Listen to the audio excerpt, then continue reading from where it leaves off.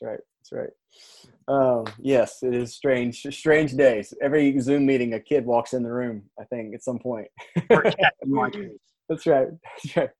Well, tell us as we start. Just tell us what's encouraged you. How's the Lord engaged from the Word, or what's encouraged you during this time of pandemic, as life has been altered and changed in so many ways?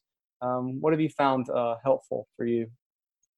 Yeah, I mean, there's a number of things. I mean, on the one hand, at a general level, just the constancy of spring.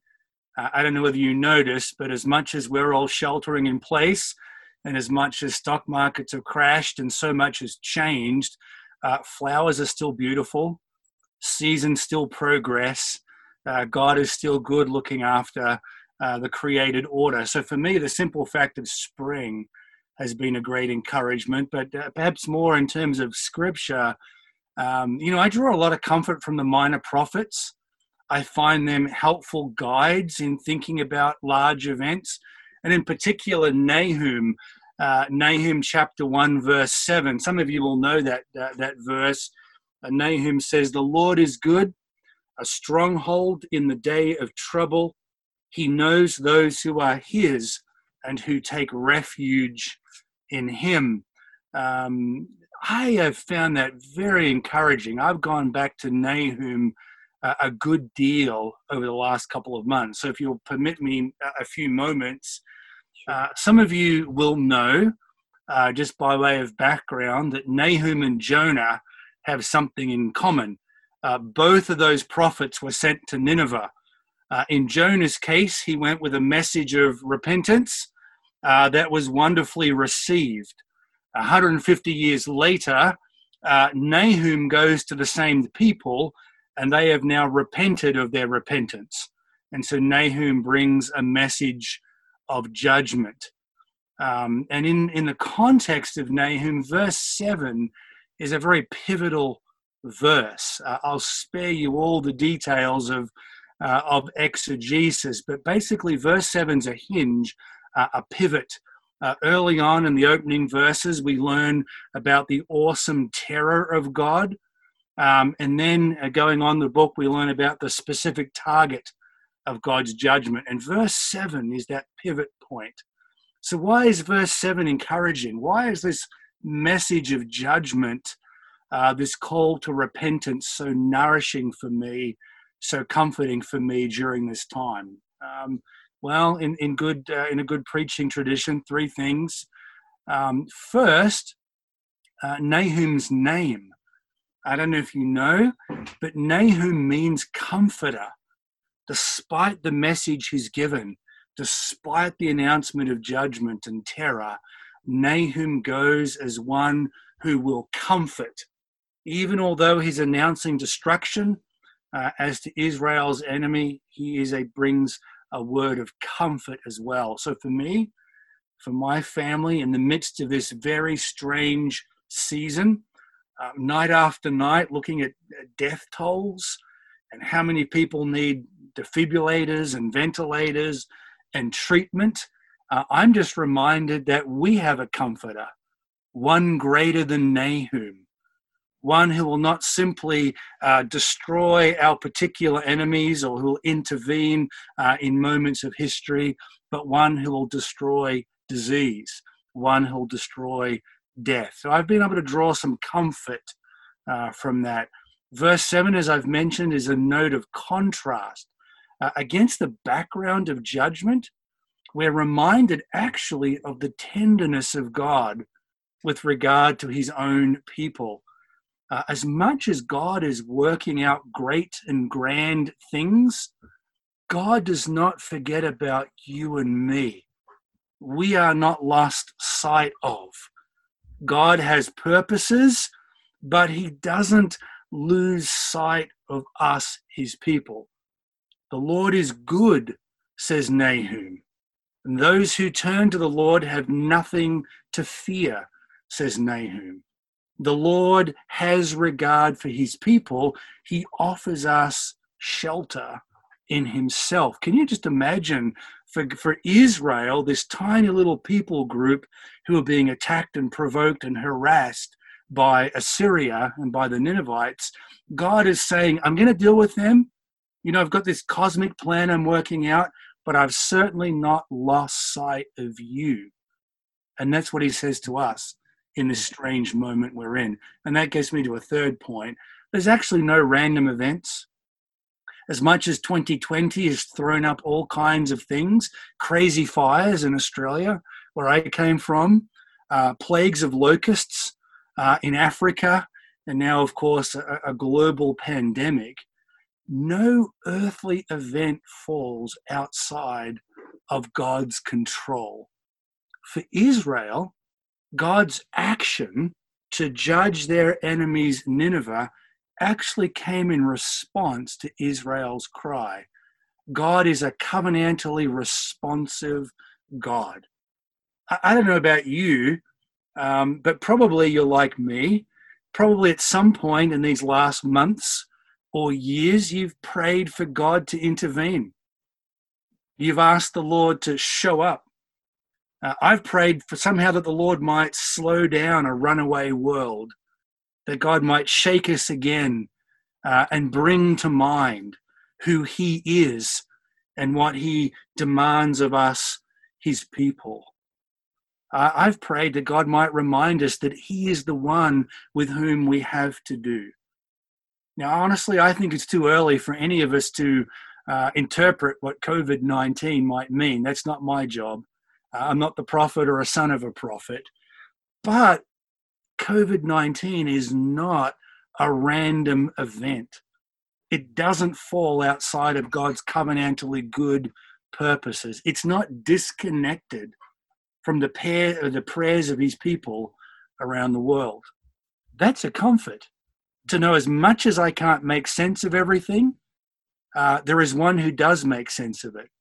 As much as I don't know what to do with it and all the particulars, it hasn't fallen outside of God's plan and purpose. So what is COVID-19?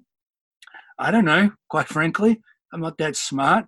But Nahum helps me. It gives a framework. Nahum helps me to think about events like this that to us seem random as much as they seem historic. I want to say that COVID-19, whatever it is, at the very least, is one more step towards the final realization of God's kingdom and our salvation. Now, I want to be careful. I'm not saying that COVID-19 is God's judgment on any particular group.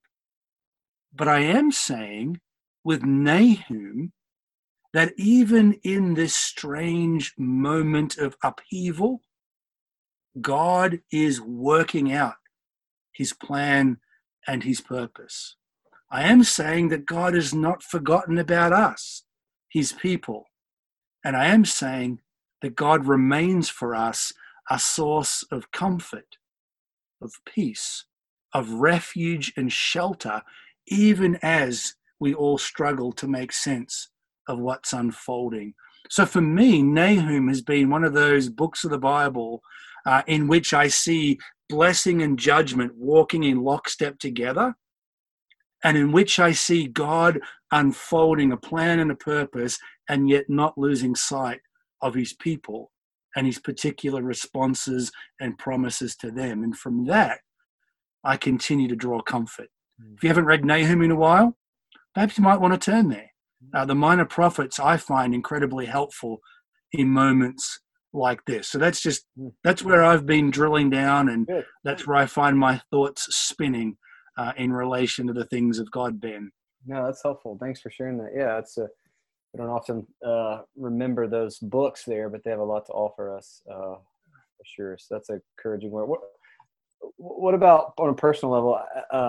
And obviously there's a lot of bad. This is a weird time because for many, they're seeing maybe loved ones die, or they're on the front lines, and there's a lot of fear and anxiety. And yet for others, it's hard to say it or name it, but this has been a pretty good season, perhaps. There's been some positive from that. So what have you seen? What have you been surprised with, maybe? What's been positive for you personally as you're in your bedroom, locked in with your books and your classes? What have you found personally encouraging? Yeah, well, I mean, you're right to call out the good and the bad. They go together, right? And I began the lockdown.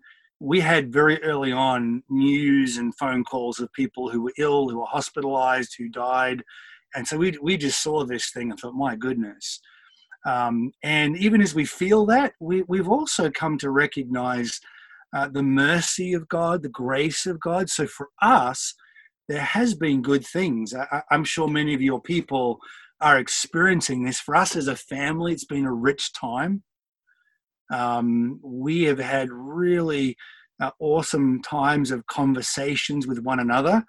Normally I get up at 6, I rush to get the kids ready, off to school, I go to work. Now mornings are coffee on the front porch with my wife. Mm-hmm. What do we need to do today? What's going on? And we read and we chat and we talk, and it's a little bit leisurely. Mm-hmm. Then for us, our pattern, we've always had family worship, but now we do that at lunchtime to break the day.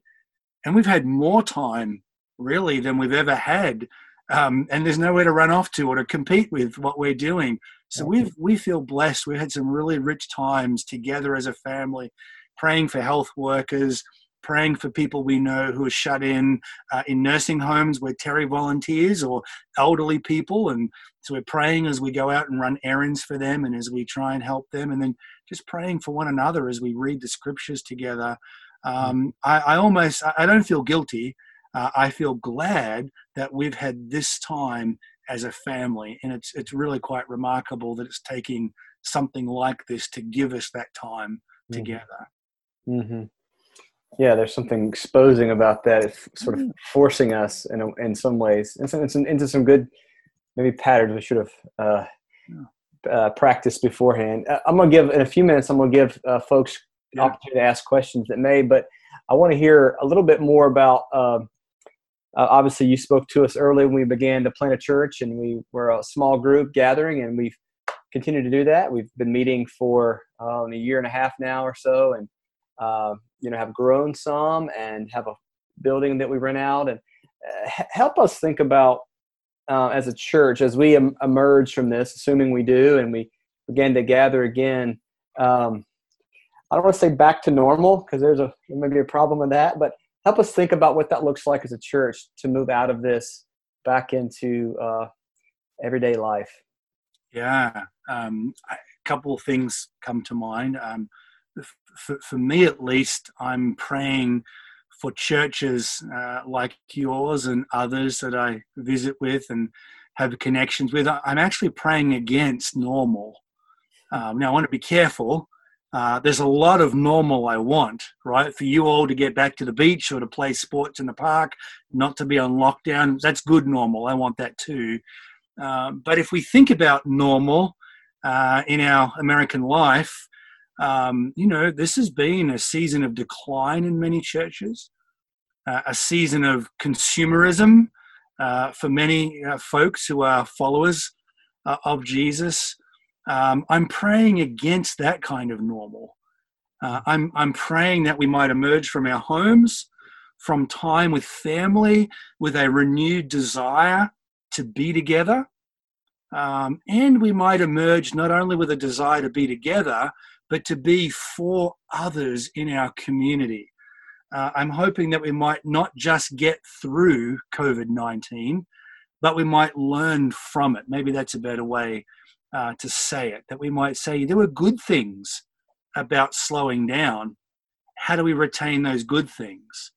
Mm-hmm. There were things we learned because we read books, or we sat still before the Lord, or because we had heart-to-heart conversations with spouse, with children, with good friends, with work colleagues that we haven't had for a long time. How do we implement those kinds of things? I'm praying that the Lord might give to you and to me and to all of us a new sense of what's a priority. Like I say, not simply back to normal, but a new humility. Let's not take for granted that our days are in the Lord's hand and He controls our ebb and our flow in life. praying for a new sense of mission. Now that we can emerge, how do we do so with purpose? How do we do so with delight? Are we aware who's missing from our number for various reasons?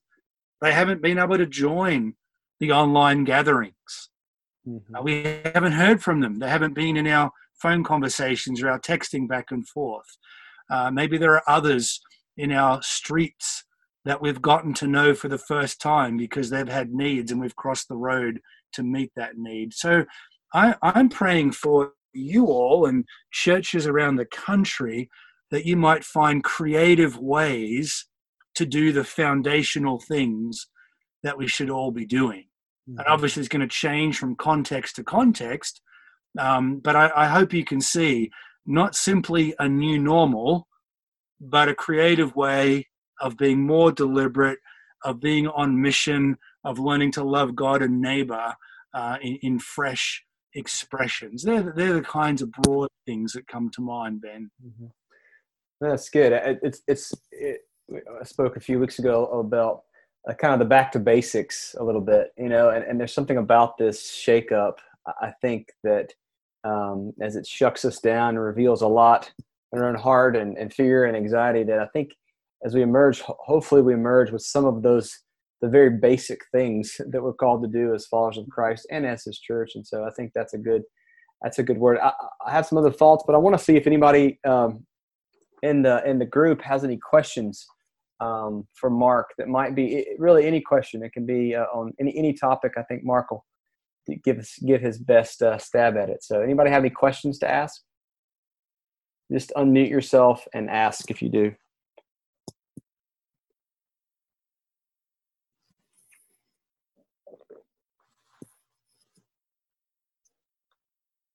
Who's the bold one? Not me, and you'll just have to talk for a while, Mark. Either way is good. Hey, Mark, I have one for you. A lot of times the church, does a lot with sort of building and fixing. What do you think, moving back in this time, the importance of just seeing and listening more than having the mindset of fixing and accomplishing? Yeah, that's good. I would hope, maybe along with what I've been saying, I would hope that one of the things COVID-19 might allow is that we are listening with fresh ears to the actual needs of our community. So often, when we plant a church or when we think about a new ministry program or as we build and move to the next phase, so often that comes out of a perception that we have. Here's the next thing I want to accomplish, or here's what I would do. And that's fine.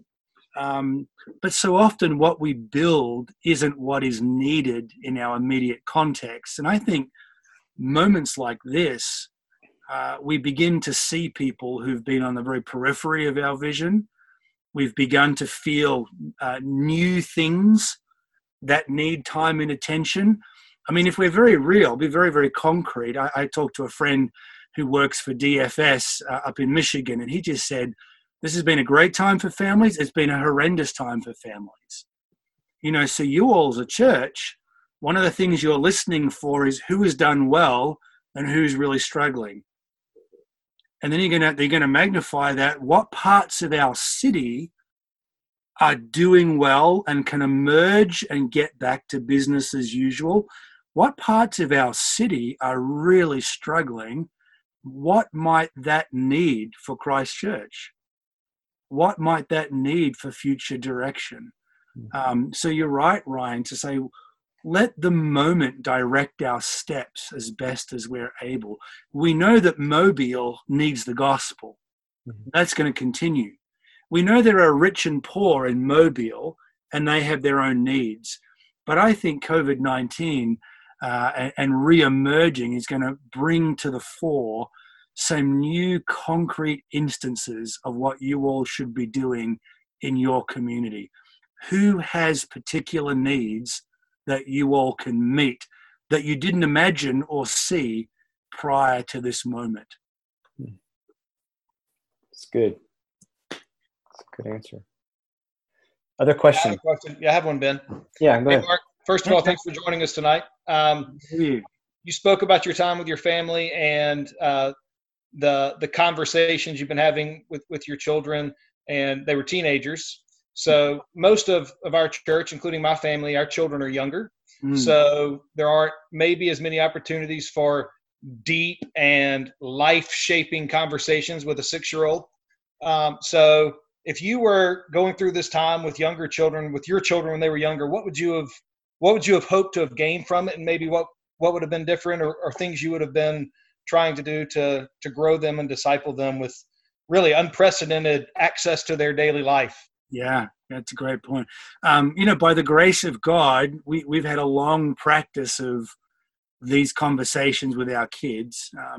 Not always as consistent, not always as deep, right? We have feet of clay and get distracted too, but this by the grace of God has been part of our practice. I think for younger kids, I think the natural inclination of a lot of parents that I've bumped into has been to shield their kids. So we've had parents tell us they won't watch the news while their kids are in the house. They don't want kids to know what's going on. I get it. I think that's a big mistake. I think we have to help our kids process. We don't know that this is going to be over and done with, right? This is a profound moment for discipleship. I also think for our kids and for younger kids, and my youngest is 11, we've actually had to talk a lot about what are our expectations just for life. What does it mean that we can't ride our bikes with our friends, or we can't, go down the park and play in the sand pit with our friends? And how do we process that? So for us, this has been a great time to talk about prayer and asking God for the things we desire, and crying out to God for things that are in the way of the things we desire. It's been a good time, as I've said, to talk about expectations, that our Father in heaven has a plan and a purpose that is often different than the plans and purposes we set for ourselves. It's been a time of helping my kids think about what is the shape of discipleship. I think so often, particularly for younger kids, we tend to choose the Bible stories that give to our kids, their morality, be good, don't lie, don't steal, honor mum and dad. Very important, very foundational, but we're often not engaging them in terms of they will encounter evil, suffering, death. How do we talk about those things? And the gift, if you will, of this period of time is, unlike a normal bereavement, we get that terrible phone call, Uncle so-and-so, Aunt so-and-so has suddenly passed. This has been a sustained period of time where I've been able to introduce difficult things slowly and watch my kids process and let them ask their questions. Even my 11-year-old said, I don't like this. And I've been able to say, you know what, Christine, I'm with you. I don't like it either. I'm angry if I'm honest. I'm frustrated if I'm being sincere with you. And yet, our Father in heaven, who knows better than we do, we can bring that frustration to him, and we can say to him, Father, I'm angry. I don't understand. And we can engage him at that level. And then from there, we turn to the Psalms, where we see the people of God emoting, being angry. And for some of my kids, even my old ones, they've been shocked at the level of honesty. So it's difficult. We don't want to overwhelm our kids, but it doesn't have to be deep, profound.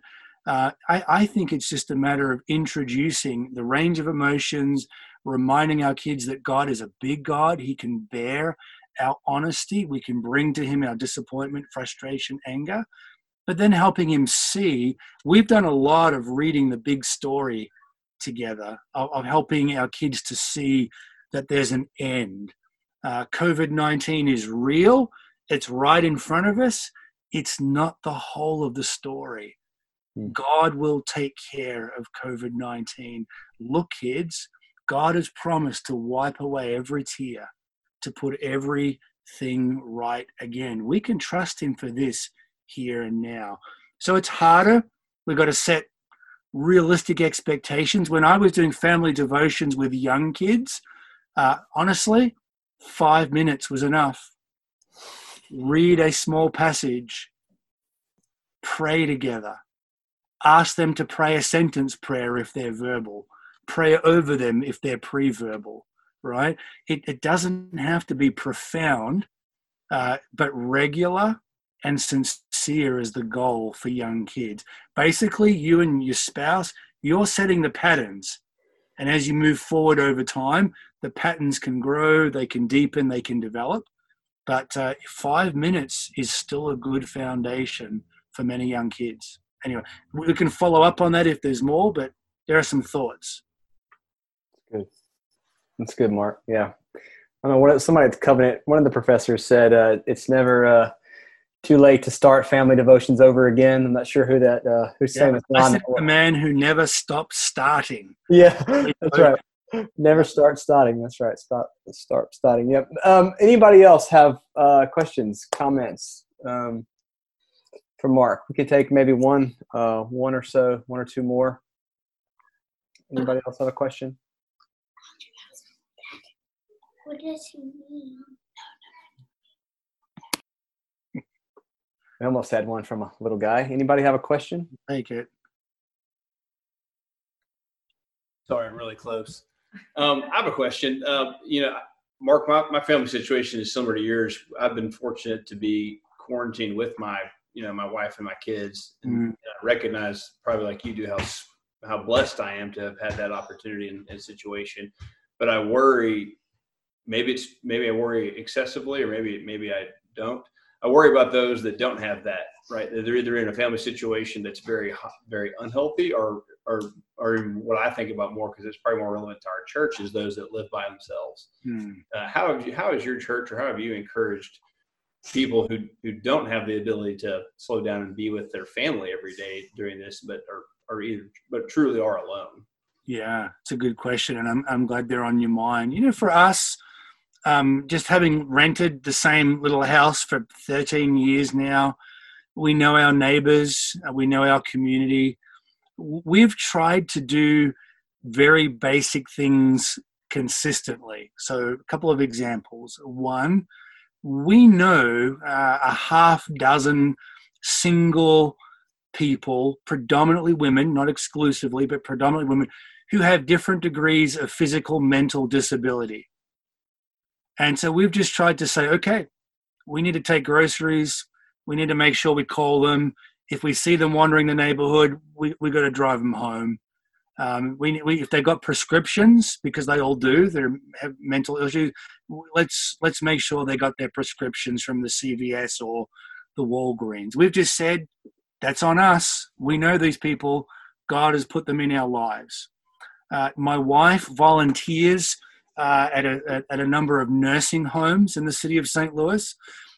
She's an ombudsman for the state of Missouri.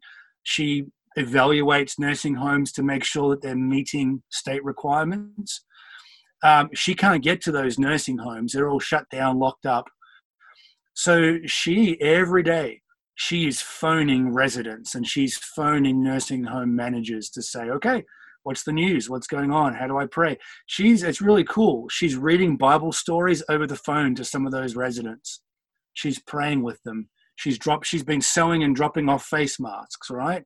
Really basic stuff. That's what we've been doing. Our church, we've had folks who have been dropping off board games and Bibles to families in and around the church, just as a way to say, hey, we're a local church. We care. We know this is a tough time.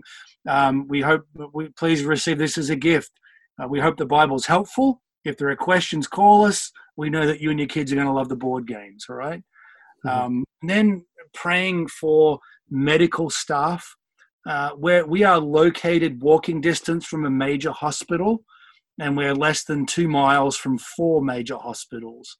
We know people who are nurses and doctors. One of my good friends He is the guy who's the head of the response team for 5 commercial hospitals. There are actually 13 ERs that he oversees. So we're just making a point of praying for him. I cannot imagine how stressful that is. I'm an idiot when it comes to medical things, right? What do I know? But I know this man, and I can well imagine the kinds of pressure he is under. So we've just made a point every lunchtime. We stop, we pray for medical staff.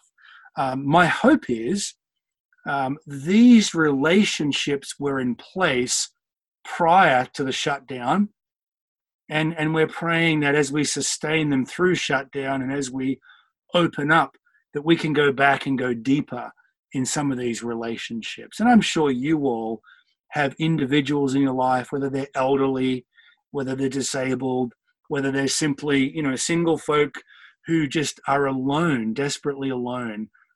So who is it you're phoning? Who is it you're in contact with? Who is it you're praying for? Basic stuff, but I believe the Lord uses those very basic things to bless people and to create opportunities for those who are not yet followers of Christ. Yeah, that's good, Mark. It seems there's a sense of there's programmatic things you can do, but I hear you saying this, the personal responsibility of seeing and caring and reaching out and knowing. And I fear that even in our group, I know that there are some needs we know, but then there are those that fall through the cracks and needs that are unknown, and certainly of our neighbors. And so I think hearing that is a good reminder that we all, it's easy to be worried about here in, our camp, but to think about who's around us and who may be forgotten and outside. So that's a good word. Any final question anyone may have? Finish with this last one. Anybody have a question?